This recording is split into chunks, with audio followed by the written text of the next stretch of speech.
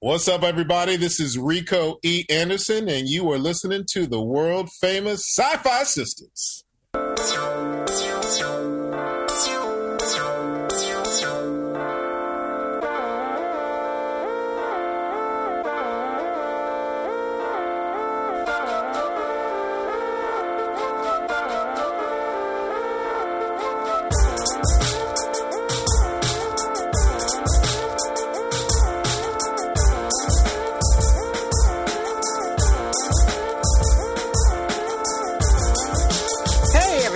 Welcome to the SyFy Sistas podcast, where we give you our point of view. I'm your host, Tamia Harper, and today I'm joined by my sister, Yvette Blackman-Tom. Hello. Hello, Yvette. I wish we had some other sisters with us, but they couldn't make it today. We miss y'all. Hey, Sabrina. Hey, Fran. Love to you. What's up? But we also have a special guest that fills my heart with joy, and it kind of makes up for two sisters not being here because, a little bit. Okay, did it. Don't get mad at me, Fran and Sabrina. But for real, though, because if y'all saw this fine piece of man, you would be just fine, too. Yes. He is, what do we say, Yvette? The brother that you've seen in everything. Google it. Google it. He is none other than actor extraordinaire, Mr. Rico E. Anderson. Welcome to the show, my dear. Thank you so much. If a black man could blush, and if you could see me now. That was a sweet introduction. Thank you so much. It's such an honor to be here amongst y'all. Y'all just don't know.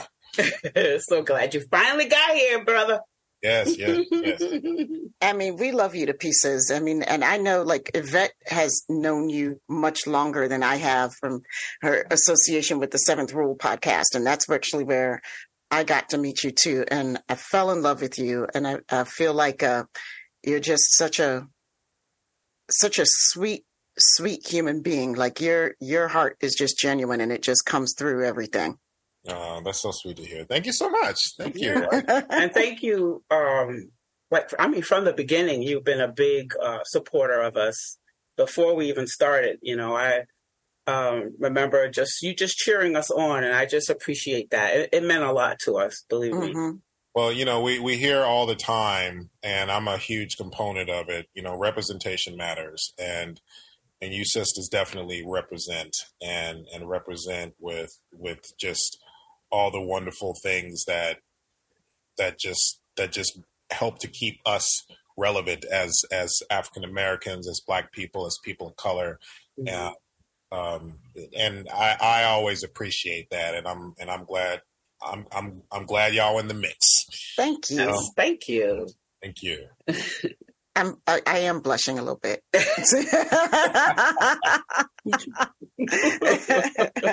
Okay, so Rico, like we want to talk all things acting career. We want to talk about your history a little bit. We want to talk about the strike that's going on, but I want to go way back to the beginning. I want to go back to little blurred Rico. Okay. Because it is no secret that you are a huge sci-fi fan. And so can you talk to us? Were you a kid? Were you a kid blurred? I was. I was a huge comic nerd, and anything that was on TV coming home from school. Remember those afternoon lines? Oh yeah. Mm-hmm. Yeah. And you would have a lot of your classics and I was just a huge fan of a lot of those, especially the ones that catered toward the sci-fi genre, cartoons, a lot of animation, superheroes, a lot of things taking place in space, and just the different franchises that just really brought, just catered to my nerdism, along with comic books that I loved reading and collecting, and just really wanting to be a part of just having that fun in reading them and having my favorites and wanting to one day hopefully play in those worlds. Mm. And what was beautiful about it is one of the great things about being a nerd for all of us is the fact that we're basically doing the same things that we did when we were little boys and girls, but we grown ass men and women. Yep. So, and it's a beautiful thing. It's a part of our childhood that never went away. And I love the fact that for myself, it started at a very early age. Yeah, I always said how I love the fact that us as, especially Gen X, we were like, listen, we all had to sit home by ourselves and watch all this TV. That's right. That's our safe space. We're bringing it right. We're keeping it with us. Yep. This is how we survive. And we, of course, made it great for everyone else, I think. So I totally get that. Yeah, and it's wonderful now to have a lot of the people who are still with us be, for the most part, depending on who it is, pretty accessible in terms of being able to meet them at different cons, be able to, and in my case, I've been very blessed to work with a lot of them, and in many cases tell them how much what they did in the past when I was a little boy, how much that meant to me. Yeah. And to just let them know how much of an honor it is to actually share a call sheet with them, to share an IMDb credit with them, to be able to, you know what I'm saying, to be able to actually share some screen time, or just be in the mix with them while they're while they're still doing what they're doing, and and I love that. I love that this huge that part of fandom that it's the gift that keeps on giving in that respect. I feel like you touched on something there that I think a lot of fans experience, which is like the desire to let people know who have impacted us so much, to really let people know how much it meant to them, it might have just been a job to those actors to begin with, but I think especially the actors who come on the convention circuit and who go to cons and talk to fans a lot. I hope that it gives them a sense of how important what you do is, you're really touching people, and this medium, this visual medium is, this is really how people are consuming ideas for the most part these days. It's not on the written page anymore, as much as it is. I mean, this is our great literature is happening visually, and so, the impact that the actors have on folks is real, it's real. And I love a chance to get to tell the people who have made a difference to me, like how important they're doing those roles are. I think that's something that should never stop, no matter how many times they've heard it. And I believe the ones who truly appreciate how their career has still been thriving, I believe those are the ones who really take those to heart. I know I've spoken to various actors who I've told this to, and I've told them how much. And again, going back to representation, especially when it comes to Black actors in this business. But beyond that, it means a lot to know that you have done something that maybe back in the day was just a job. Right. Maybe back in the day, SyFy, you didn't look at SyFy like it was this amazing Q-like entity. Right. You know what I mean? That has the impact that it has, but you can't knock the power of what it does and how it affects people, and that has to be acknowledged, and that has to be respected, and it has to be. It just has to be put in a category all of its own. That as actors, we do things to affect people, and we make you laugh, we make you cry, we piss you off, we make you happy. It's just wonderful to hear it and to get those accolades, but really because of the fact that we know that we did the type of job that made you feel those things. Mm-hmm. So I would hope that as they do hear it, even though they've heard it for the millionth time, that there still is something to be taken from continuously hearing it. I remember talking to Stan Lee, and I had the opportunity to speak to him and tell him how much what he's done, how much that meant to me at a time growing up, coming from moving from Chicago to the San Francisco Bay Area, how much a lot of the world of comics played a huge part in helping me out when I was going through stuff at the time. And I could tell, even though he's heard it a million times, he was very attentive and made a point of being very just being very personable when it came to responding. It didn't seem like a textbook answer. And even after I got the picture with him and I was able to get him to say Excelsior, even after that, he was like, and thank you for saying what you said. It really means a lot. I always love hearing those things all the time, no matter how much. And that just made my whole Comic-Con. Oh, wow.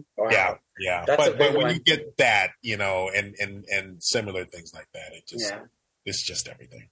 No, it is. It is. Yeah. So I want to go back because the acting bug hit you really early, right? Mm-hmm. Yeah, I was 6 when I knew I wanted to do this. Wow, really? 6? Yeah, I was 6. There was just something about the way that I watched TV and how it affected me. And I remember seeing a touring production of a musical, and it just basically caught my eye in a way where I was just like, man, I want to do that. I could do that. And I'm watching this musical, and I'm looking at the main actor, and I'm looking at the dancers, and just everybody, from the person who had all the lines to the person who had none of the lines, but dancing their asses off. I can curse, right? Yeah, oh yeah. Yeah, oh yeah. Okay, I just want to make sure. We're grown. Dancing their asses off, but just the visuals and of course the costumes and just all the things and it was a musical. So, there's always never a dull moment in a musical. And I just remember looking at it going, I just remember being so drawn to it and just really wanting to basically saying, I want to do that. Mm-hmm. And I remember watching TV and just putting myself in those characters, especially some of the kids that were around my age. Black, white, didn't matter. Just telling myself, I want to do that. I could do that. And then, of course, seeing some of the figures that I grew up with who were at the time role models and just very public figures who I was very attached to in terms of, wow, that person's cool because that person did this. That person's cool because that person played that. So, yeah, it started early. It started very, very early, and it never left me. I knew from age 6 that I wanted to do this. That's so amazing. That's so amazing. So did your parents believe you when you were that young and you were trying to tell them hey, I want to do this thing? First grade. Right? Or were you trying to tell them that at that time?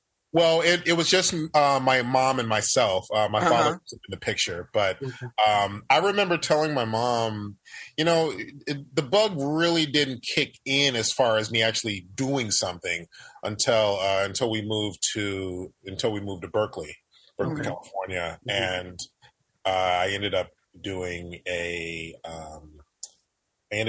this play called The Faculty Follies, which was it was really a musical, but it was a made-up musical by my musical teacher, George Felker III. And he created this musical called The Faculty Follies, which was basically a mix-up of all the old Busby Berkeley musicals of the 40s and the 50s. Love it. Yeah. And my mom used to be a tap dancer, and she actually choreographed the whole opening number. And so that was cool. And then I ended up playing. So they were going to do a Shirley Temple, Bill Bojangles duet. Mm-hmm. and the person who originally played was going to play Mr. Bojang. I don't remember exactly what happened, but basically, long story short, he ended up not being able to do it. And my teacher, George Felker III, rest in peace, who is white, was like, "What are we going to do? I guess I could play it, but then that would be me in blackface, and I don't want to do that." And so it was literally one of those moments of me turning to him and going, "I can do it." And it was another moment where he kind of looks at me going, "Yes, you can." Next thing I know, I'm doing this Bojangles Shirley Temple moment with my third grade English teacher, because the faculty follows, it was basically all or a bunch of the teachers being drafted into doing the musical. Oh, so cute. Yeah, and that was the thing that really kicked it off. And after that, and just the applause and being on stage for the first time and the lights and just all the things. There was no fear. There was no, oh my God. There was no moment of deer in the headlights. It was literally, this is amazing.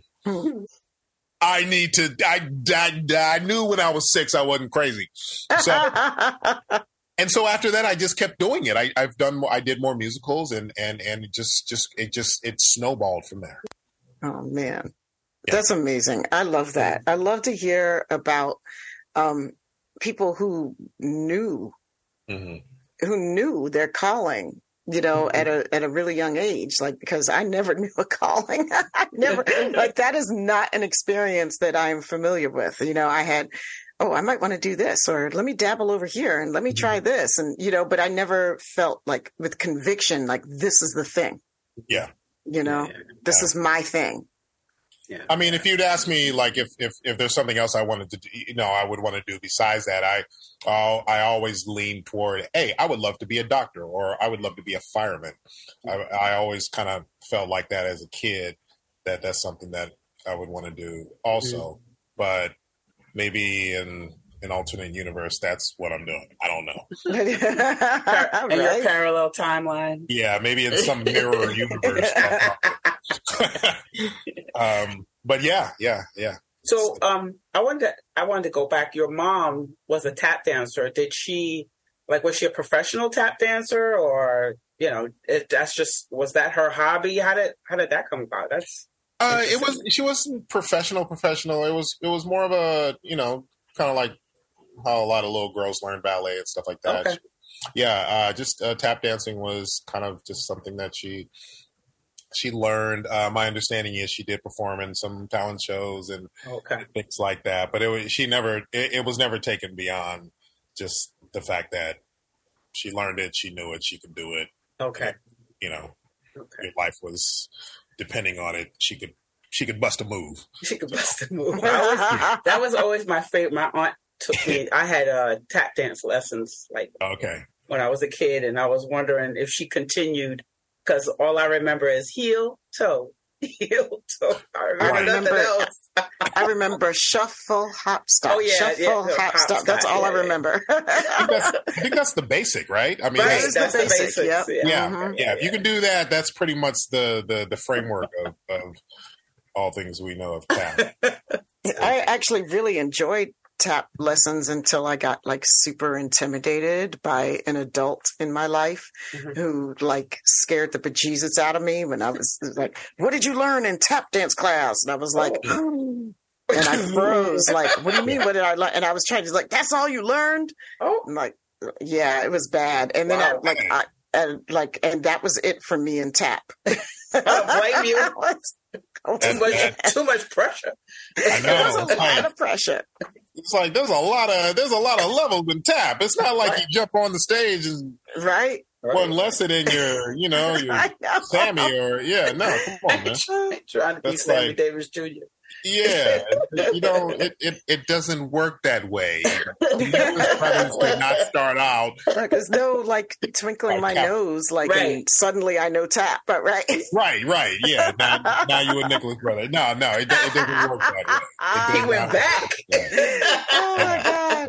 I mean, shout out to the Nicholas brothers, because shout out. I mean, seriously, if you see people who see that one scene and the fact that that was supposedly done in one take. One take. That's what they tell us. And them brothers were floating on clouds. Yes, right. I mean, I always remember them gliding. Yeah. You know, that glide that they do. I was like, man. And then when they're going down those stairs and they land in the splits, come on. Yep, right. Come on, man. That woo. That's tap dancing now. That is tap dancing for that ass. That's right. That's right. I could watch that all the time. All the time. That on repeat, yeah. Oh my God. I had a chance. I know we're kind of segueing away from, but that's fine. That's all right. Okay. I had the opportunity to meet, not Gene Kelly, which I really wish I could have, but I met his wife. Oh. And, I met her at an event and, oh God, was it last year? I think it was last year. Anyway, I had the opportunity to just talk to her and we spoke a lot about Mr. Kelly and everything. And so I just had to ask her, I said, you know, the Nicholas brothers, unfortunately, didn't get the recognition that your husband did. And all due respect to him, he was brilliant. He was. I said, but was there ever any thought or you know, what were his thoughts on it? Or was there ever any conversation about, you know, his experience and with the Nicholas brothers? And she told me that that one of the conversations that they did have was the fact that he did feel like it was very unfair that they did not get that type of recognition like Gene did, like Fred Astaire did, like, you know, just basically the white tap dancers of the 50s, 60s. Right. But he always made a point of mentioning as much as he could in the interview and just putting those props out there as much as he could. So, you know, it was great talking to someone who actually had some sort of connection. Yeah. You know, those are always like questions I always wonder from people from back in the day. It's like, how was Hollywood being not as black as it should have been? Right. Mm-hmm. Right. Not as person of color as it should have been simply because of racism. How was that? Was it just a normal, or was that an issue? Like, you know, we all heard of how Marilyn Monroe was very adamant about Ella Fitzgerald being treated better, and she said she wouldn't appear at the club if she didn't. No, wait. No, some of us don't know that story. Back up. Oh. And you know, I don't know that story, and I'm sure that there's some of our listeners might not know. So, what is that story? Okay, so apparently Marilyn Monroe and Ella Fitzgerald were friends, right? Very close friends together. Yeah, and back in the day, black folks either couldn't be in the club, couldn't attend the club, or if they were to perform in the club, they'd have to go in through the kitchen and leave through the kitchen, and or they just couldn't perform there at all. So apparently Marilyn Monroe was at a club, and either Ella Fitzgerald, y'all can Google it, but either Ella Fitzgerald wasn't allowed in the club, or to be in the club, she would have to go through the back and all that. And long story short, Marilyn said, listen, I don't like that. I don't like the fact that you're treating my friend this way simply because she's black. But I tell you what, you let her play and possibly walk through the front entrance. I think it had more to do with her playing. And she basically said, you let her play, give her a run. Give her a run, and I will be there in the front row every night. I think that's what it was, Yeah. Wow. So I don't know how long the run was, but apparently Marilyn, and you know, Marilyn was the biggest star in Hollywood. Right. All right. So the idea that she's saying, I will frequent your club, obviously meant dollar signs for all the people, you know, the people who owned it and all that. So that was basically, so shout out to Marilyn Monroe for that. Well, yeah. That's an interesting story. I never knew that story about her. Yeah. Yeah. Where Marilyn would have to step up and be like, hey. Right. That's what's up. I mean, this is really interesting. I hear you like spouting all this, and like I saw in your bio that when you were in school that you majored in theater arts as well as Black studies, right? I did, yes. Which I think is so super cool, and not something that we hear from a lot of performers, that doing a dual major. Can you talk a little bit about why you wanted to do that and perhaps how that's affected your career choices, or has it had any effect there? Sure. Well, I mean, I did a ton of theater at Berkeley High School, and the wonderful thing about our high school was our high school was right across the street from City Hall, Berkeley City Hall. And we were also, part of our high school was this humongous auditorium called the Berkeley Community Theater. And that would be a stopping point for a lot of artists who were on tour, like big artists, like Grateful Dead and whatnot. So, a lot of reggae bands, just a lot of rock bands and stuff. New Edition can't do, so it's just like all these bands.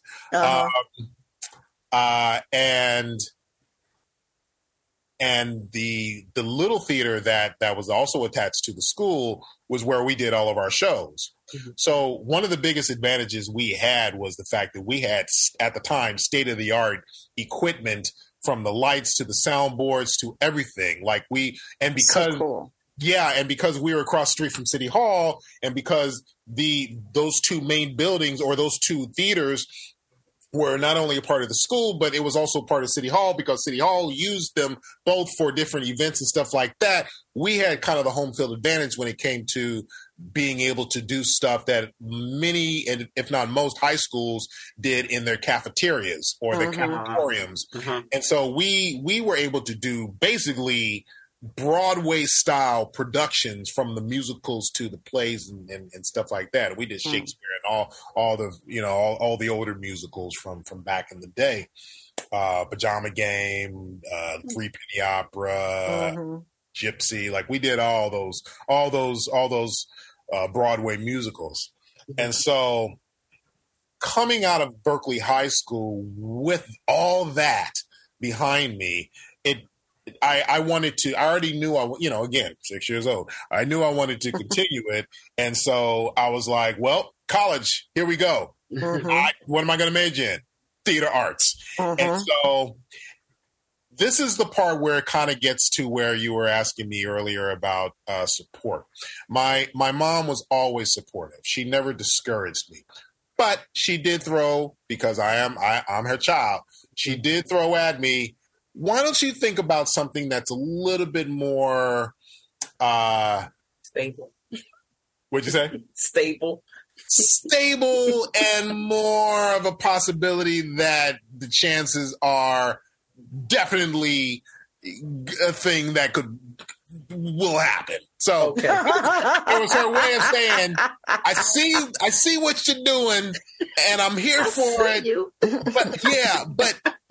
But why don't you continue doing it, but throw something else in the mix? Yes, right? Yes. I've had that conversation with a child. Yes. I was like, all right, Mama. So I ended up actually double majoring with theater arts and broadcasting. Oh, okay. Yeah, and then I ended up minoring in Black studies. Okay. So what was cool about that was broadcasting was still in the ballpark of me doing stuff on TV and stuff like that. It was different. So, and Black studies was something that I've just always been interested in, because of the fact that I wanted to know more about our people, and I wanted to know more about our history and the things that we hear and heard about, but the things we don't know about. So San Francisco State University was a wonderful institution for that. And to this day, I still keep in touch with a lot of my professors from school, and especially from the Black Studies department and stuff like that. One of them retired, but we're Facebook, so we're very much in touch. And I just, Black Studies was something that and I tell you, I learned a lot. I learned a lot of things that they don't teach you or has always been watered down. Because for the most part, Black Studies back in the day was Egypt, Africa, slavery. Yep. They threw a little emancipation in there. Dr. King. Yep. Pretty much ended after that. Maybe the Black Panthers. Today, of course, now we have, President Obama. We have other things. More Black folks, more actors, things like that. So, that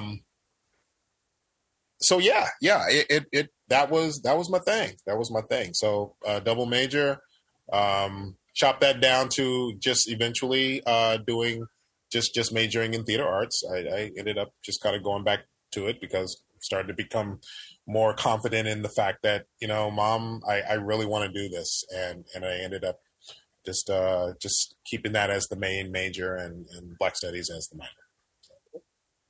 I just love that though. I mean, I feel like it gives those two together give a real different sense of purpose entering your field. Maybe I'm reading too much into it, but like I would think that it would have formed me in a different way, that it might have had some bearing on how you approached roles or what roles you were trying to go for, or did it not? Am I just reaching? I have, growing up, a lot of the people that I saw and wanted to emulate or be like, if I were a lot of Black actors, and I'll be honest with you, Roots was a huge inspiration. There for people who are of a certain age and knew about that era and knew how all of our parents kept us up past our bedtime to watch this monument. Yep, exactly. You know what I mean? It's and all of our parents sat us down and be like, all right, look, normally you're supposed to go to bed at 9, but we all watching this. Something big is happening and you need to be a part of the history. Yep. So, it all of that. So that's cool. Did I answer the question? Oh yeah. I was kind of all over the place there. You did. Oh yeah. I didn't realize we had so much in common because I also my minor was also Black Studies in college. So, and to me, it always talks about I have like I'm blackity black. Right, maybe not so Black, but I do appreciate that. And I think that happened to me too with Black Studies. I just wanted to know more. I just fell into a class. I kind of took the class on a dare because this white teacher was teaching about Malcolm X. And I kind of went in there just to, show my ass kind of. And I'd be saying like, you don't know nothing about no Malcolm X. I know Malcolm X. I know Malcolm X. So I went in there, and of course, that teacher taught me a lot because he actually knew Malcolm X and and just had so much passion for the subject that I just had to respect him, and he respected me because I did know a lot because my people are from Harlem. So, I know a lot of things because of the situation I was in, the location I was in.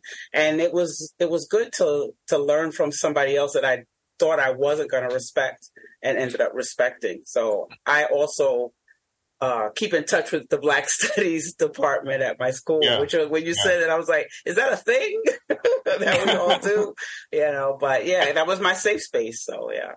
I think Facebook made it a thing because think about it. I'm sure with both of y'all, a lot of us reconnected with people that maybe at one point we have lost contact with because of life and all sorts of things. I tell you also, the at the time, being the 90s, there was a huge, I guess you can say, resurgence or just a huge perspective and on Black culture and there was a lot of blackness going on in the 90s. There was. We were blackety black in the 90s.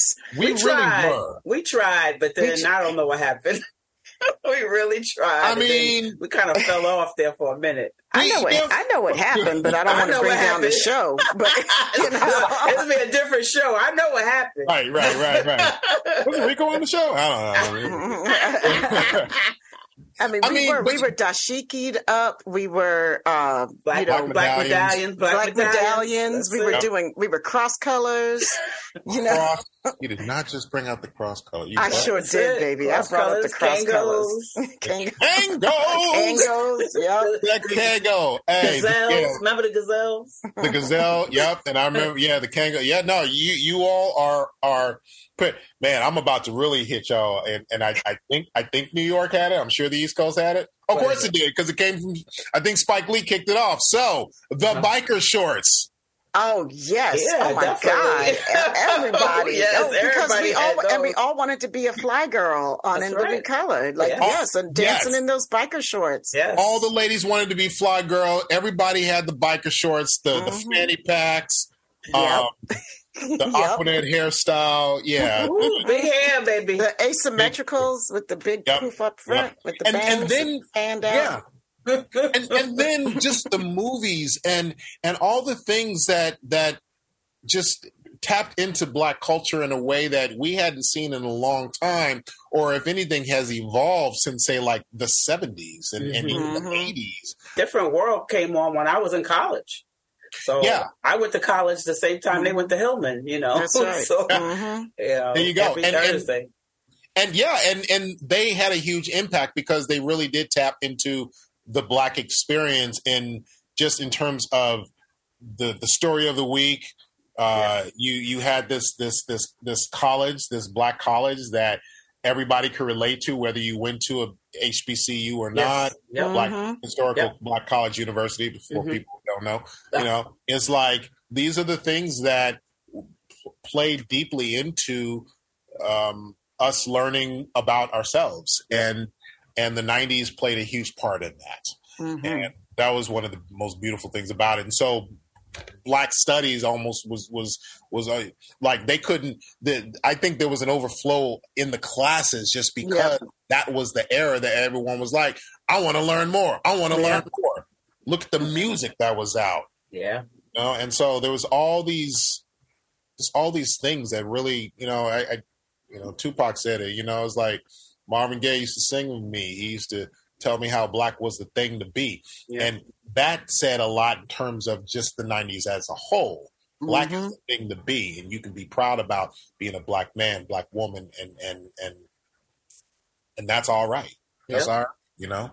So that's right. I mean, I remember going to see KRS-One many times. Many times, and he would come up to Syracuse all the time. Oh, that's right. I forgot you went to Syracuse. Yeah, I sure did. You know, and I mean, 90s was Public Enemy time. You know, we were just EDMP. Oh my God. Oof. Nah, Rakim. Stop. Rakim. Yeah. Man. You know, you're right. I love how you just said it. Black was the thing to be, and we were so proud of it. I mean, that you're so right about that. Yeah. You know? And it came right on time, too, I believe. I believe it came right on time at a time when, whether it was planned or not, we needed that. We needed either that reminder, that additional education, and to, like Desiree said in her song, stand up and be counted. Yeah. Don't be afraid to shine, I think she said. But stand up and be counted, because we are, as Black people, deserve to be counted where we're not in many cases, or we weren't, at least back in the day. So, and even today. Yeah. I mean, I remember going to college and learning my first bits of Black history beyond slavery. You know what I mean? Yeah. And literally having my whole world changed. And I was just like, how do I not know this? Right. You know, I just remember feeling that so much of the time. How did I not know this? How did nobody ever teach me? You know, and Yeah, back then I remember it was such a huge movement amongst all of us. I mean, we were so thirsty, so hungry for this knowledge, and decided that, I mean, our parents were like, okay, let's try to get this being taught in the schools, a little bit. We were like, well, nobody's going to teach us. Nobody's doing this. So we're just going to do it. We're just going to find it. I mean, I remember sitting up in the college dorm room many a night, talking to people about reading Franz Fanon, and, and also, just having my whole brain just exploding with knowledge, Yeah. And you're just never the same again. Never. Once you learn your history, people can never take that away from you. Once we find out who we are, I mean, and that was the great feat of most colonization, right? Mm-hmm. Is take away that Take past. away who you are. Yep. Take away who you are. Yep. Yeah. Gee, sounds like stuff happening today. Yeah, and who'd have thunk it, right? It's the same playbook, right? It's the same playbook, and the audacity of it even being played is taking place, and it's happening. And just along with half, if not 3/4 of the shit today, you can't believe it's still going down. Mm-hmm. You can't believe it's still happening. But just like in the 90s, just like in the 70s, the 80s, all the eras, you fight for what's right, and you fight for what you deserve, and you fight for the things that are important. And like Public Enemy said, you got to fight the powers that be. Got to. Yeah. Got to, because they're going to fight you. Because they're going to do it every day. Yeah, they're going to fight you, or they're just not going to do anything until you say something or do something. And of course, then you're considered a troublemaker and all the other things. But hey, good trouble. Here we are. That's Good trouble. That's right. If it comes down to it, good trouble. Good trouble. Mm-hmm. Yeah. So, okay, I want to switch gears a little bit, because I'm really intrigued about the African American Shakespeare Company, and you being a founding member of that. Since we're talking about when was that founded? Was that a 90s or a 2000s thing? So African American Shakespeare Company was founded in the 90s. Shout out to Sherry Young, who I remember she was a good friend of mine from San Francisco State. And we did theater together, and we were kind of part of our own little black theater group of actors who were in the trenches going to audition for different plays and stuff like that. And I remember one day she was like, "Hey, Rico, let's go grab some coffee. I want to talk to you about something." And so she sat me down and she was like, "I have this idea for a theater company, and I want to do something that's a little bit different than some of the other black theater companies that were out there." And she basically said, "I want to call it the African American Shakespeare Company. And the theme is infusing the classics with color." And so it's going to be some Shakespeare, but it's also going to be other plays as well. And she wants to basically put together something that is going to be lickety black, blackety black, and showcasing black actors in the San Francisco Bay Area. There's only at the time, maybe 2 black theater companies at the time. And with respect to them, of course, it's always great to have more. Right. And so she created it, and she talked to me about it. And so I was one of the people who helped get it off the ground. And we did it. To this day, it's one of the biggest theater companies in the San Francisco Bay Area. Wow. And Sherry's still running it. And we've had a lot of people come through, and as far as actors are concerned, as far as directors and people who are very prominent in the Bay Area. I think Ted Lange is about to direct something soon there. Oh, cool. Wow. Yeah, Isaac. Isaac. With the finger guns. Yeah, Isaac. Yeah. Finger guns and a smile. That's it. That's right. Yeah. That $1 million smile. Shout out to Ted Lange. So So it was a wonderful, wonderful thing to be a part of. And 30? I don't know how long long ass time later, here we are. Over 20 years later. Over 20 years, yeah. Yeah. Over 25, yeah. Mm-hmm. Yeah. And it's still to this day one of the prominent theater companies in the San Francisco Bay Area. So That's cool. African American Shakespeare Company, and still going strong. Every year Cinderella is done for Christmas, and Really? yeah, and all you see are, and the majority of the company is Black as far as like the actors, but they'll do things. I mean, anybody can audition, of course, but it is there to showcase and to provide a home for Black actors, especially the youth. Yeah. And Definitely have to check that out when I go west. Oh yeah, when you do, tell Sherry Rico sent you. I definitely will. Sherry Rico sent you. She gonna be like, oh, that guy. No, I was looking up, like when I was reading about it, it just sounds so amazing, and I'd love on the first page on the mission statement. I'm going to read it because I want our listeners to know this and to hear this, because I think it's so dope. I was skipping down like to the beliefs. It goes through the history and then the values, and it has 5 core beliefs. It says, we believe the arts can change perceptions. That's number 1. Number 2, we believe that knowledge of the classics has great potential to empower communities of color. These are all such strong statements, like each one in and of themselves. Number 3, we believe the classics should and need to be accessible to historically excluded audiences. 4, we believe the African American community has been alienated from discovering time-favored classics.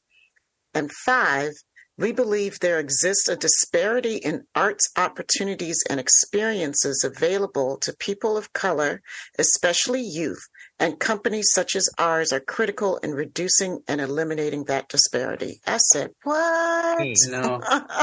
Bunch of mic drops there, right? Yeah, Right? that's wonderful. That is wonderful. I love that. Bunch of mic drops. I love that because I know for a fact that that's something that works for youth. But all my children went to Montessori school when they were younger.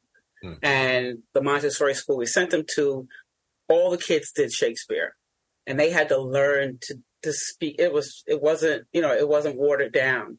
They had to learn those lines. I mean, it wasn't the full play, but they needed to learn the lines. And they did Romeo and Juliet. They did they do King Lear? I think they did. And they did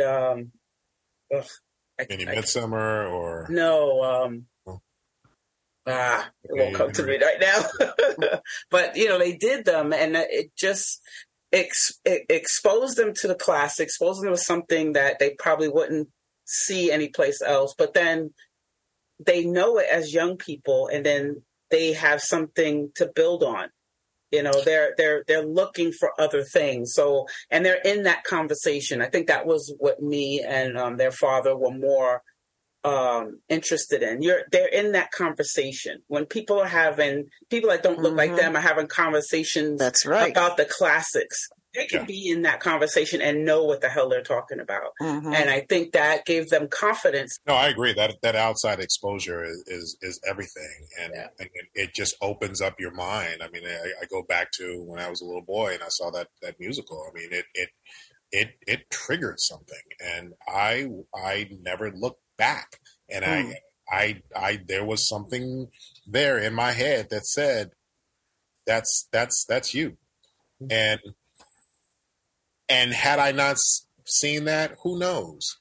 But yeah, you're being exposed to something that you may not be surrounded by, and it says so much when it comes to the rest that the world can offer, and potentially your place in it. Yeah, right. Your children's place in it, or anybody's place in it, and definitely. And yeah, it's sad that sometimes some neighborhoods don't offer that, or it's even discouraged when you hear things like, "Hey, I want to do this." Man, why do you want to do something like that? Come on, man, that's stupid. Yep. Stuff like that, and it's a lot of people get discouraged when they hear things like that, and that could be anywhere. That could be in any neighborhood. It can. Yeah. Surrounding. Yeah. So. Definitely will close you down. Yeah, I think, of course, like one of the advantages kids today have is the fact that they have so much more access than we did growing up. Oh, definitely. Right. And the internet being good and bad, if you're looking for the right stuff in the right spots, the information is bam, right there. Right there. They don't have to go look through the encyclopedia. No, they don't have to go. Right. And heaven help you if it's outdated. But here, right, exactly. They were all outdated. Yeah, if you were lucky enough to have a set of an encyclopedia set, otherwise your ass was in the library. Well, you only had one. You weren't updated. You weren't. No, we were not getting updated. I'm just saying, if your family was lucky enough to have that one. Oh, we did. Believe me, but it wasn't being updated. No, no. I don't know if y'all remember this, and I don't know if this is the East Coast yet, but there was the poor man's encyclopedia, and I can't remember what it was called, but they advertised the hell out of it, and they were just like, "Hey, encyclopedia too expensive? We got you." So check this out, and it was basically a cheap version of the encyclopedia, and I forgot what it was called, but it was a real deal, and a lot of people. I remember that, yeah. It was. It was like abbreviated or something, like abridged. It wasn't like a full set. It wasn't a full volume, right? It wasn't a full 26. I don't think it was a full 26, but like if you needed to know what how many species of hummingbirds there were in the world, you can find out there. Okay. Right. If you needed to learn about the history of the salmon, you could go there and look it up. You know what I mean? I think I vaguely remember the commercials. You know, like when you were saying that was tugging on a memory. I don't remember this. Now, we still couldn't afford it, but I remember it. I remember it did help to get more of that into households. Like, I think a couple of my friends were like, "Yeah, we just got it." And I was like, I just remember trudging to the library all the time to do reports. Yep. Definitely. Book reports and all That's that. it. Because they're like, the what? Why would I go to the library? I know, right? Today, Do decimal. They just don't know. Kids today. Why I oughta. That little drawer. Remember that little drawer? Looking in there for your the index cards. Index cards. Oh, yeah. Yep. The card catalog. That's what it is. Card catalog. That's right.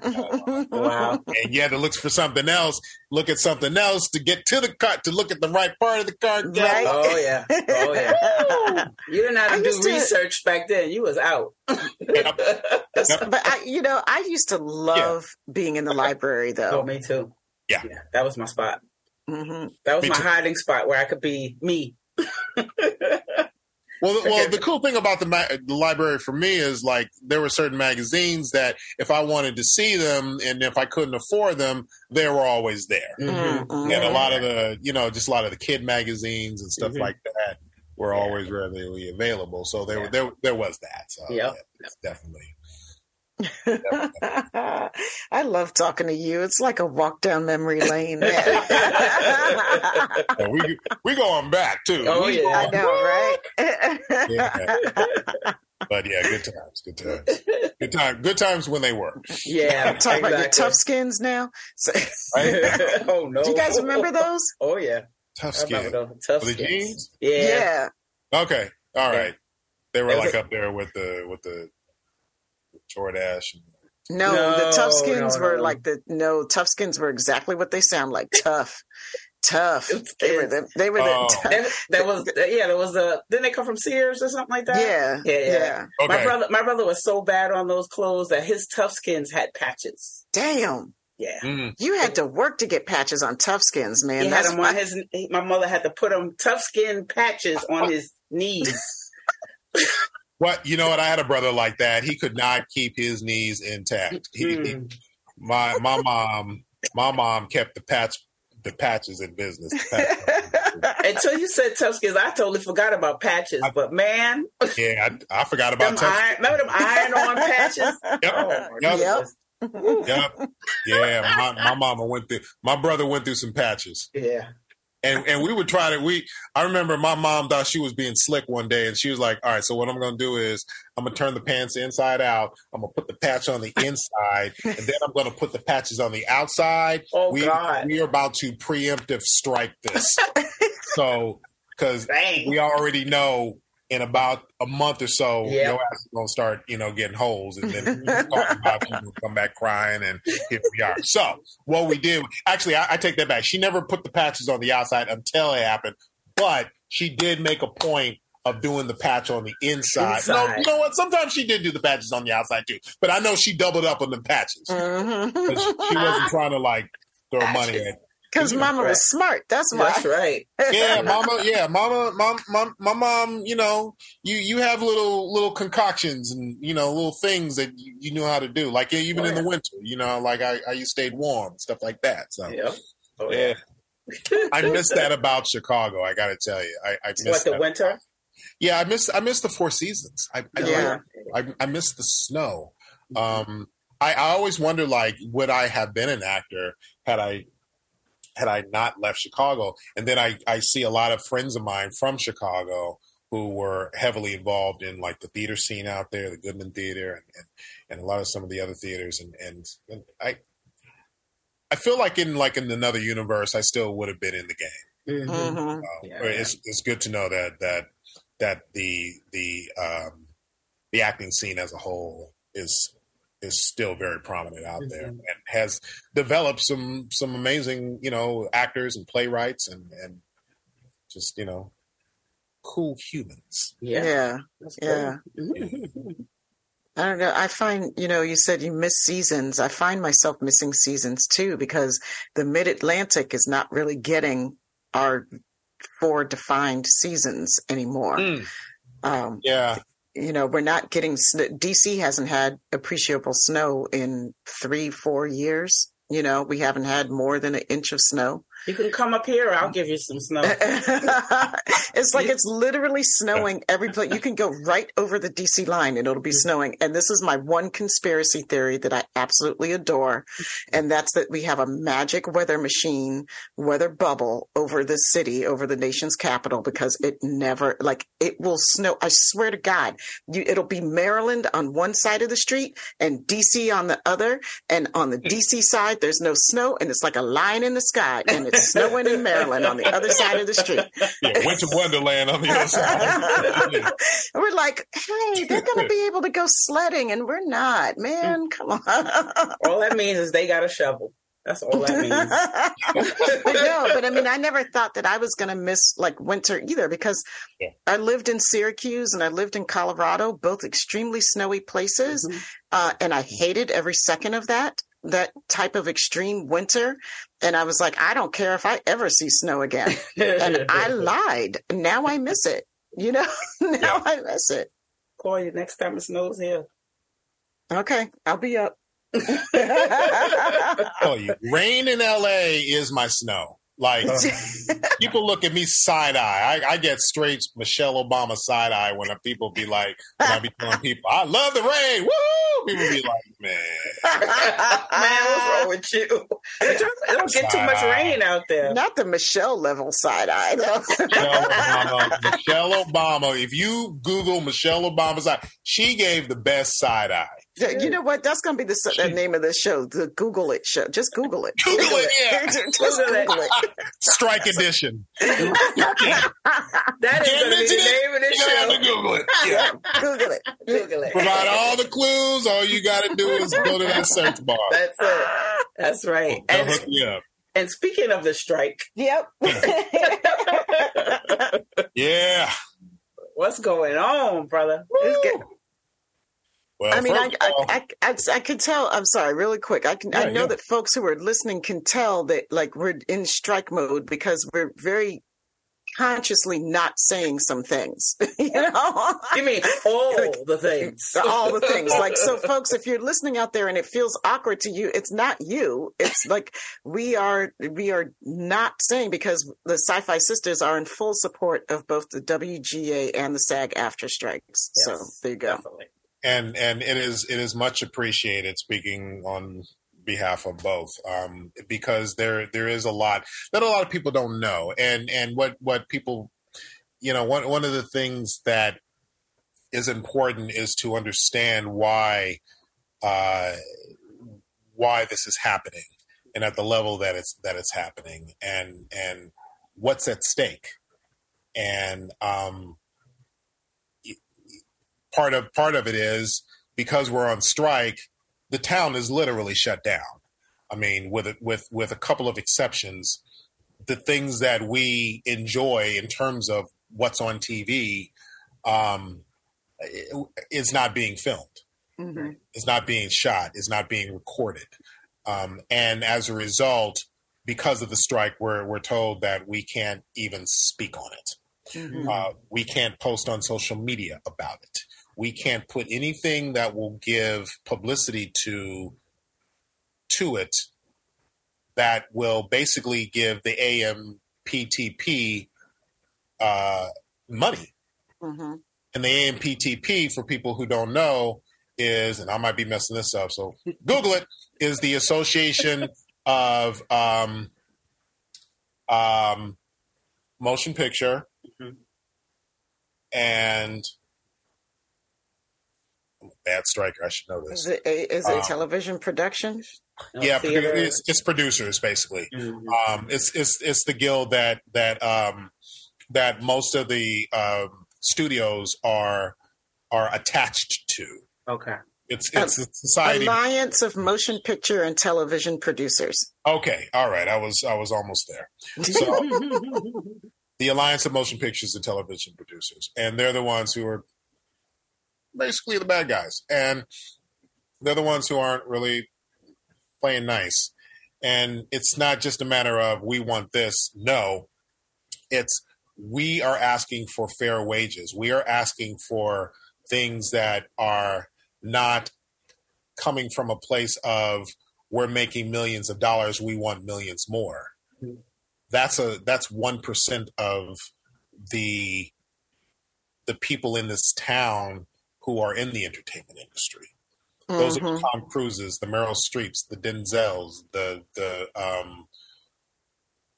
you name them.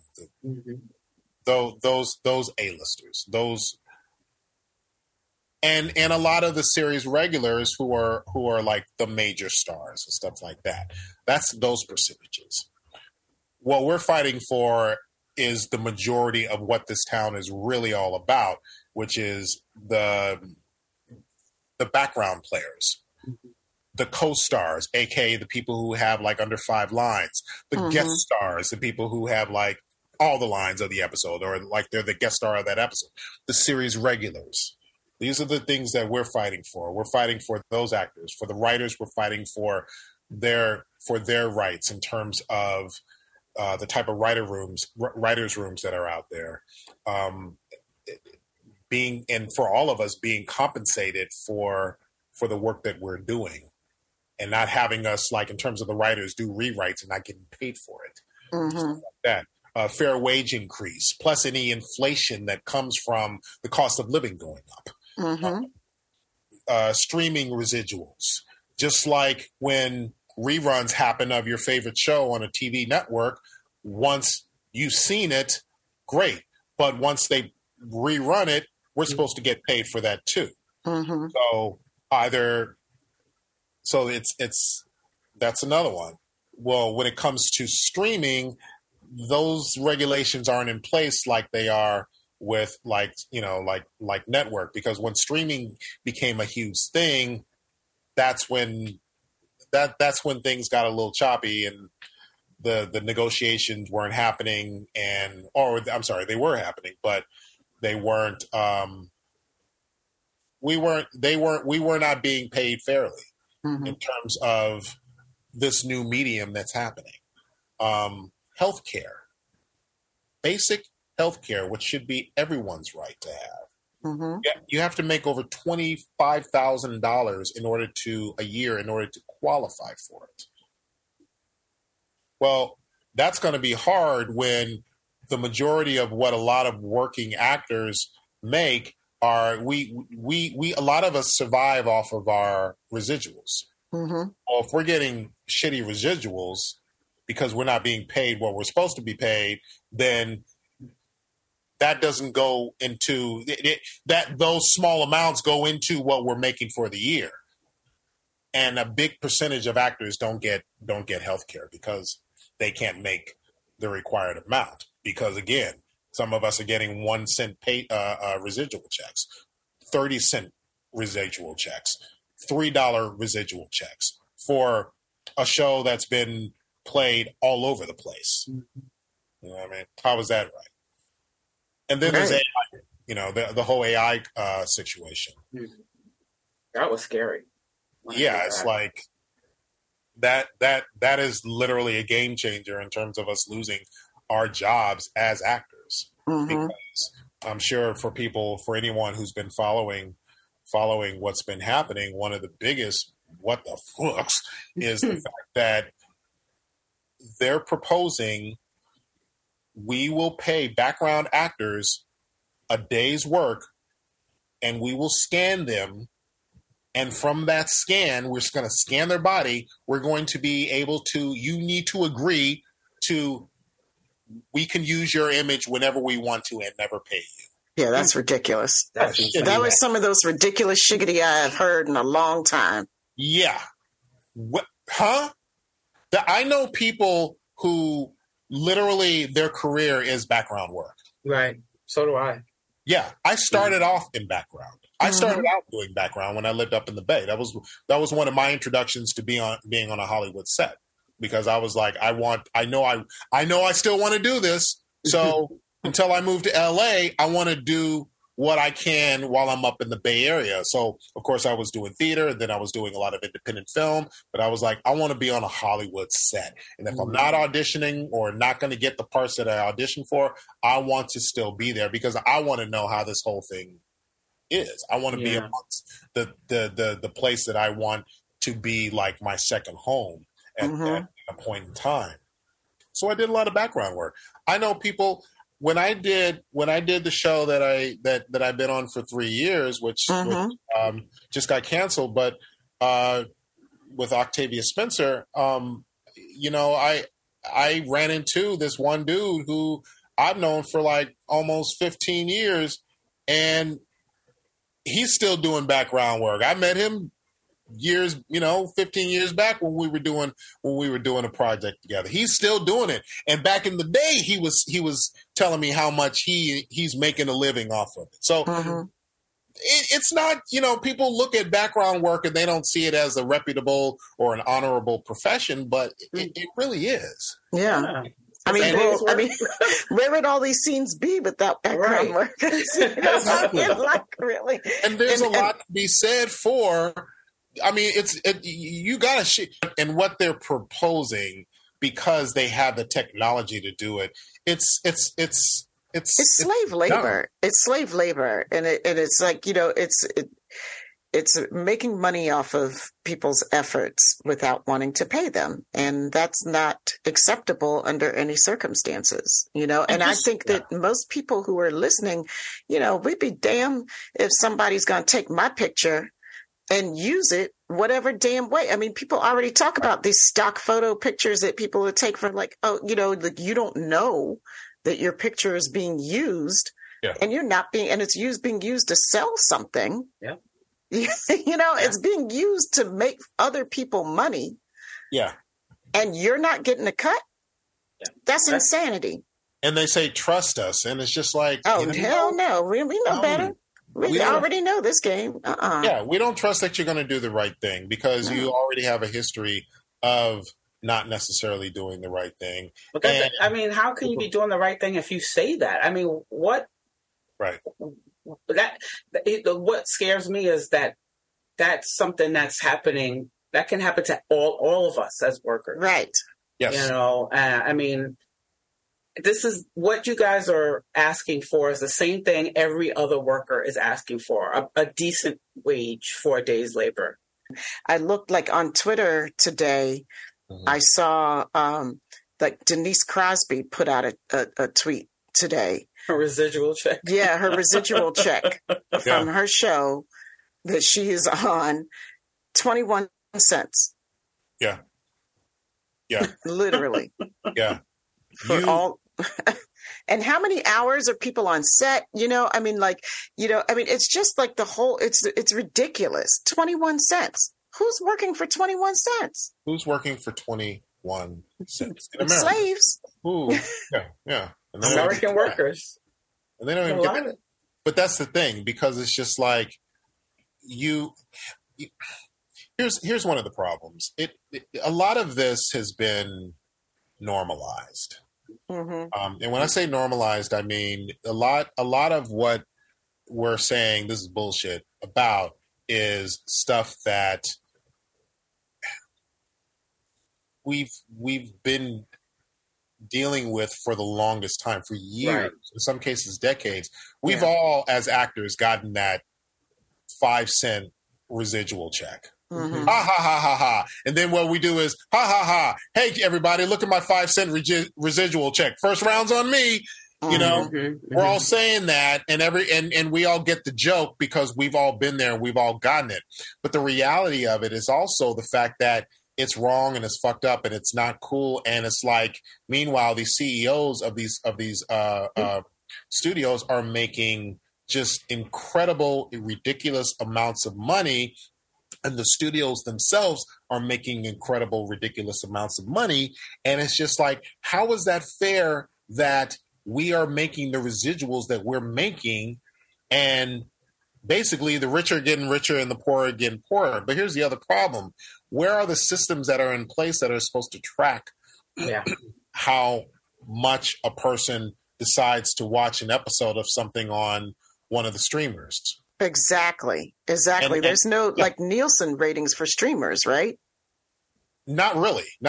I mean, but whatever there is, why isn't it being utilized? Why are they being used? Right. And why aren't we getting paid what we're supposed to get paid? Because you clearly have data on all the downloads and watches that people. I mean, the data exists. You should be able to watch an episode of your favorite sci-fi show 100 times, and I should be able, if I'm on it, I should be able to get my residual check should reflect that. Yeah. And by it not reflecting it, it's saying that there's definitely a problem. Well, again, going back to the fact that everyone's like, ha ha, first round's on me, 5-cent residual check. It became an issue where it basically became too much. Mm-hmm. And with these new negotiations that have been brought forth on the table, and the audacity that a lot of them had in terms of rejecting a lot of very simple and fair things that we're putting out there, it's just like, now y'all just being the ultimate asshole by saying no to things, to basic things that we're just not even being unreasonable about. And for someone like Bob Iger to say that we're being unreasonable and we're turning down historic deals, it's like you guys are turning down a lot of stuff that we're throwing out there, and it's just effed up. It's just effed up on so many levels. And this is why we strike. This is why you have the people out there. I was out there today, and it's always it's like double, of what it was with the writer's strike. I mean, your boy's sitting up here like crispy right now. Just I was out there for a long time, and I've been out there for a lot. But I tell you, it's great to see everybody. Here's the thing: nobody wants to be there. Oh no. Uh-uh. None of us want to be there. You may see pictures, and I'm saying this to the general audience. People may see pictures of us grinning and smiling. We got pictures with, such and such. This person popped up on the strike line. We got a picture. Everybody's smiling. Trust me. Believe this and take this to the bank. It is not reflecting how we're all feeling and the reason why we are all there. We would all rather be on set, definitely, or auditioning, or just basically doing the things that we want to do to ensure that our careers continue. We do not want to be there. It is not a party. It is not a gathering of we all kicking it. It's not an industry event. Right. I think that's important to say. Yeah, and I said this in one of my posts. Don't let the smiles fool you. We do not want to be there. We are fed up. And I was talking to Kristen Ritter today, who plays a superhero on one of the networks, one of the streaming services, and Google it. Google it.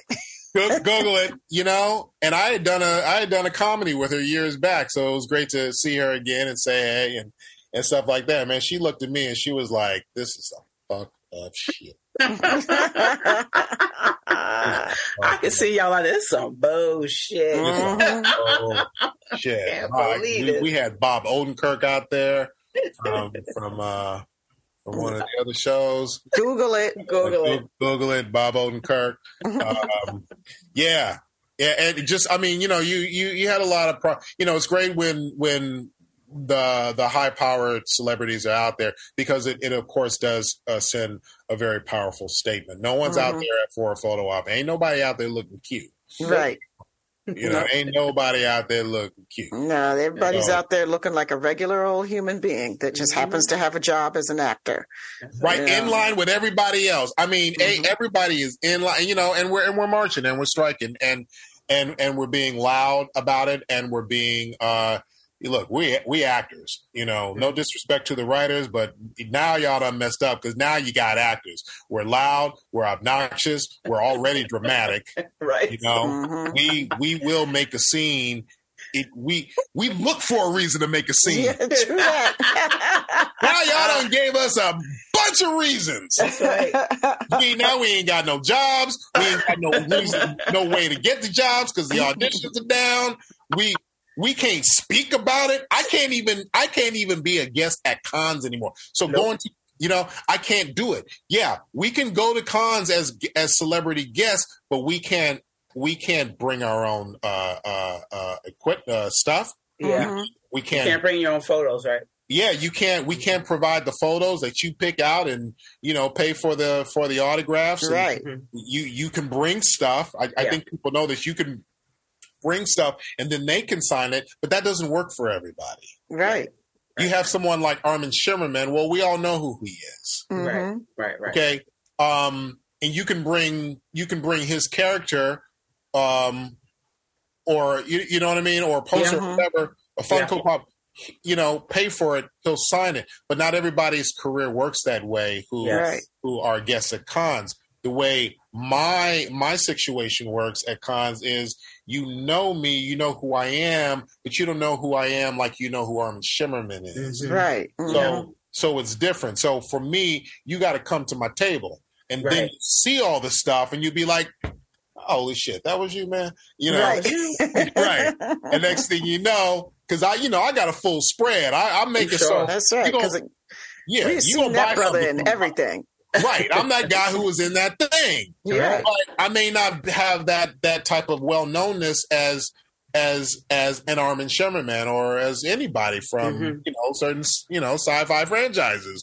So, and that's the same for a lot of us. I'm invited for a con in Bakersfield. I don't know if I can do it because of this. So it's there's a lot at stake, and it sucks that I'm not able to do that. But I look at the bigger picture, and I know for a fact that it's because of the bigger the outcome that literally needs to be, in this case, our way or the highway. And right now we're on the highway. Yeah, well, this is like two things. Like, first of all, earlier today, let me start with the other one. You're right. This is like where you guys have to draw the line in the sand, because this is the future of every other actor coming after you all. This will literally determine the future of this profession. It's huge. It's monumental. Yeah. It's a big deal. it will set the precedent forever. So, that's why so many of the fans are in such complete support of you guys, and you don't hear anybody, because, we all want what's right for you and what's right for sustainability of the things that we love, And, again, it's so appreciated. And, it pisses me off when I hear, and, I read a lot of the comments, and a lot of times I respond to the comments. It pisses me off sometimes when I hear people say things like, well, the writing usually sucks on these projects anyway, so, blah, blah, blah, blah, blah. And I'm like, well, first of all, that's your opinion. Second of all, even if you don't like something, even if you feel like it's lazy writing, even if you feel like it's not for you, it's not the show that it should be in your eyes. At the end of the day, these are people who, A, have lives, and this is their livelihood. This is their job. Just because you don't like it, or a small conglomerate of people don't like it, doesn't mean that that person still does not deserve to get paid. Right. Nobody for the most part is sitting around trying to figure out how they can destroy a franchise. Right. You know what I'm saying about this. Yeah. Nobody is sitting around deciding, I'll just throw something on a piece of paper. They'll love it no matter what. Right. This is people's art. And whether you like something or not, I feel like that art always should be respected, because at the end of the day, this is somebody's idea and thought. And even if you don't like it, it still needs to be respected. And when you say things like, oh, well, the writing sucks anyway, I'm not surprised, that's being super disrespectful. And it has nothing to do with what's going on. Yeah. AI could literally wipe out background work as we know it. And in many cases can cut even the principal actor's work in half. That's not fair. Yeah. That's not fair. AI could literally kill a writer's job.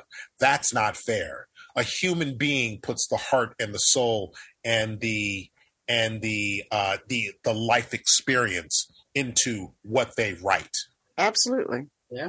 You don't get that from a computer. You don't get that from an artificial thing that has not lived a certain life growing up, or had a certain adventure that is the mind-blowing movie that is sweeping all of Hollywood, or making you feel like, look at the franchise that we all know and love. How many times have we gone up to certain actors, or many people have gone up to certain actors going, oh my God, this franchise has saved my life, or your character has done something that I could really gravitate towards. How many times has Kate Mulgrew been approached to be told how much of a role model she is for young women everywhere? Yep. That type of thing. You're not going to get that. And that's, of course, because of what she brings to the table, but also, in many cases, also what's written. That's right. Most exactly. of the time, Exactly. Yeah. You're not going to get this from that. Yeah, you're not going to get this from. You're not going to get that type of heart and soul as an AI computer writing something. You're definitely not going to get that type of heart and soul from an AI computer acting it out, even if it's a matter of just taking little things and tweaking this, that, and the other. Things have gone too far in all of this. Adding AI to it is literally just pushing the knife in further, twisting it, and laughing in our faces. Total disrespect. Yeah, absolutely. Just because you can do a thing does not mean you should do a thing. Exactly. But I just want to share, like, earlier today, I was watching our favorite franchise for all of us, and the particular episode I just happened to turn on was about a strike. It's about the workers striking, and I was like, "How perfect is that?" Yeah. It's which is great, and that even goes back to the other point of that's experience. That's speaking to a human condition. Yes. We're on strike that particular franchise episode, they were on strike because of unfair working conditions. If we're talking about the same. Yep. Okay, and how the person who basically owned the place was like, and it was just like, man, screw you, man, we out here, And Right. there you go. That's speaking to a human condition. That's speaking to a situation that's going on. Everybody in some way, bless you. Everybody in some way, shape, or form can relate to it. So, it needs to. It needs to. Here's the reality: is AI is going to be here to stay. There's nothing that one can do in terms of getting rid of it, but regulation needs to be in place. Exactly. There needs to be some checks and balances. There need to be very clearly stated, protections. And people should not be replaced. A whole conglomerate of a whole section of acting should not be a replacement. Background workers should not. Black background players should not be replaced because of that. Right. That's not cool. It's just all levels are wrong, and it's just adding to the greed. It is. Oh yeah, that's all it is. And it's so blatant. Yeah, and it's disrespectful, and just the audacity to say, "Hey, we're going to do this, and we're literally going to tell you that you can never work and do this again." Right? Really? And the other something about it. I'm sorry, go ahead. Your livelihood just done. Right. And the other messed up thing about it is it's already happening. Because I've heard some people saying, yeah, they had us doing that like a couple of months ago. And it's like, it's already happening. And who's to say they can't go to like non-union people? Non-union don't even give a damn. And they just, they're looking at the buyout. They're looking at, and that's the other thing for non-union people who think this is an opportunity. You cross this line, you virtually cross this picket line. You cross this picket line in any way, shape, and or form, you will never join the union. Wow. SAG has made that 100% clear, and I 100% support that. Yeah. And no, son. That's good. That's good. Yeah. There's too much at stake. Hollywood is changing. There's nothing that can be done about the fact that Hollywood is changing. But the way it changes can be controlled, and it does not have to. Yeah. It without us, there is no Hollywood. And like you said, the city shut down. We shut this bitch down. Yeah, and it's I mean that's got to be surreal.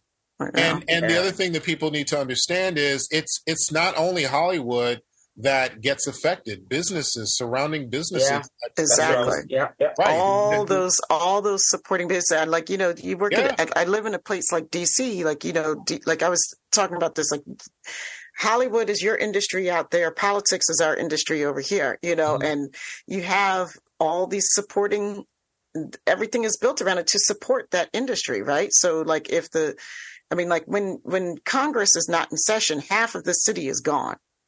Right. Half of the city is not here, a lot of people, but the people who make their livelihoods on the people who work for that, they all suffer. Restaurants suffer. Yeah. Every type of support service industry that you can think of suffers when your main industry is not working and when people are unemployed. And I always say this, along with that, people need to learn how to show respect because, hey, when the pandemic was in full swing and the world shut down, the one thing that helped to keep people's sanity were the arts. Yep. Mm-hmm. Yeah. Absolutely. And our particular favorite franchise was there. So it was very, very prominent.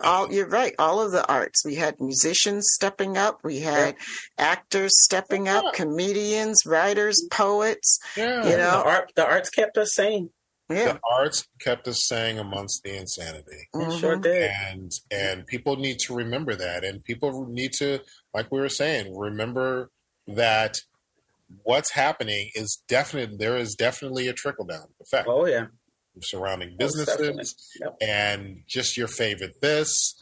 I mean, a lot is going to. I mean, it's gonna. It depending on how long it goes, it's going to get to the point where it's probably going to go to our governor, and eventually it's going to go to the president, because this is a big deal. Yeah. That I personally don't know how long this is going to go. I feel like it's going to be a long hot summer. I hope so. Some people I talk to feel like it's not going to be that long. But with them even not wanting to go to the table till the summer is over, there's no negotiating going on now, as you know. No, there's nothing. There's nothing. Wow. We walked, and they're basically sitting on their yachts. Yeah, they think they're going to starve you guys out. That's their power play that they're going to do. You know, I mean, and that's just how these people think, because they're not going to go hungry. I'm sure so they don't give a shit. Well, that's the thing, and I'm sure you saw that thing or you've heard of it, where they basically, some executive supposedly said, "We'll just, basically wait until they start losing their apartments and their homes." Yeah, I mean that's exactly their play, and they know that, and it's so inhumane. That's evil. Mm-hmm. That is evil. Mm-hmm. That is evil. Yeah. I mean, it's no surprise that somebody said it, but to actually hear, have it be technically confirmed and made public, it's just like, damn. Yeah. And we're not even asking for a huge percentage. We're asking for the basic percentage to meet today's rising costs, today's inflation, and to meet it as inflation happens. Right. Which is a natural occurrence in the world. And to just do the right thing in terms of how this business has always been in terms of paying us. It's just gone too far, and it's just become way too big of a thing. And I'm glad that, in this case, it's better late than never, because I personally feel like this is something that should have been dealt with a long time ago. Yeah. Yeah. But I'm glad that everybody is in agreement that, this 2-cent residual check ain't funny no more. Mm-hmm. Yeah. Yeah, I'm glad they figured that out.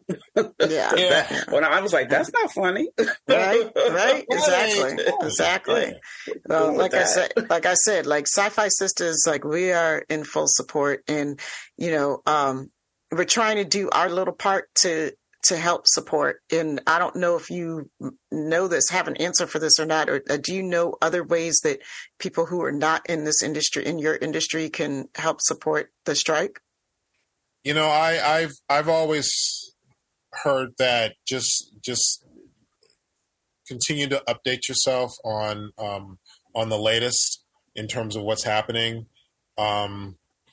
Obviously, with what you're doing by showing the solidarity in terms of not mentioning certain franchises and projects and things like that. Some people have even mentioned there are funds that one can donate to, like strike funds and stuff like that. But you got to be careful with that too. You got to make sure, just like when a disaster hits, you just don't want to donate to any old thing that somebody says, "Hey, I'm going to take this money over to the Red Cross or whatever." You got to know. So, I'm sorry. I was just going to say, I would assume that if people went on to the WGA website or the SAG-AFTRA website, that they would probably have instructions there for how to help if you're looking to do monetary donations. Because I know that a lot of people, it's going to get to the point. It's already gotten to the point. I mean, we know Black actors and writers are adversely affected, way more than other folks already. Yes. And I'm just saying, like, calling on the mothership and, all the SyFy Sistas listeners, we should help them too. Be cognizant of that and see what we can do to try to help them, because they already broke. LA is already like one of the most expensive places in the world to live, especially when you're not getting paid. I realized that I was making more money at Costco than most of the writers that we were talking to were making on big, huge shows, and that's insane. That's insane. It is. So, yeah, we're definitely going to pitch in and do help and continue to implore our listeners and our family to help you guys, because we got to give back to the people who have given us so much, and the future ones coming up, who are there, who have sacrificed, and also who are willing to carry our stories. I keep trying to put this into a larger perspective for people that, we have to invest in the things that are important, which is not the way that this particular society that we're in right now is geared, right? But our storytellers are of the same importance as our teachers and our medical professionals and our first responders. The story moves our souls. This is how we grow as human beings. This is how we relate to the world and to the universe. And it's a fundamental part of living and existence, so I just can't express my support for you guys enough. It's great. Well said. Thank you.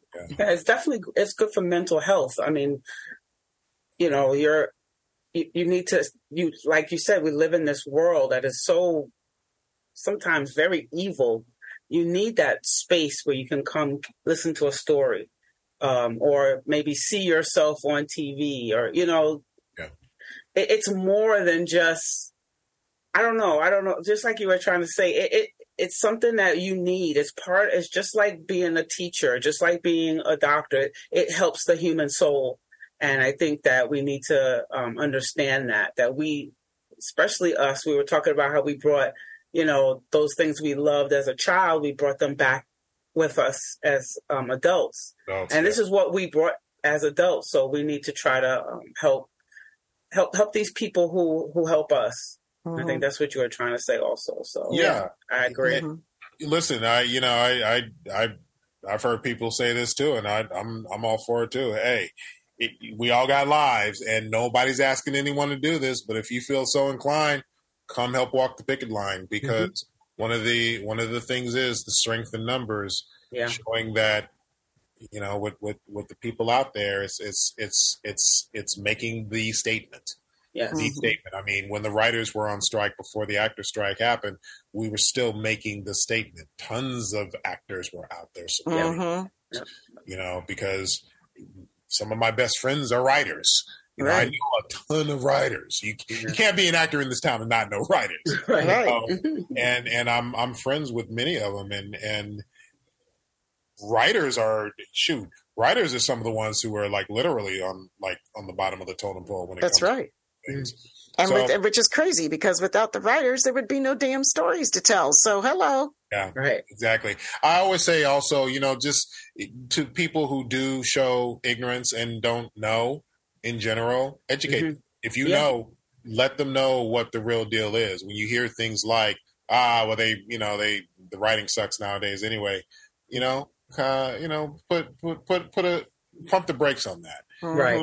And just let them know, it's actually a lot more than that, and explain why. And, what we make is going to be different from what somebody else makes, but this is the lifestyle that we chose. And this is the cost of living that we chose, and all of that. So this is what we chose. So this is what we make. We can't help that. That's not what you make. And I don't mean to say that in an insensitive way, but if this is what we make, and trust me, the majority of actors in this town are not making millions of dollars per picture. No, they're not. We're barely making thousands of dollars per picture, if it even comes to that.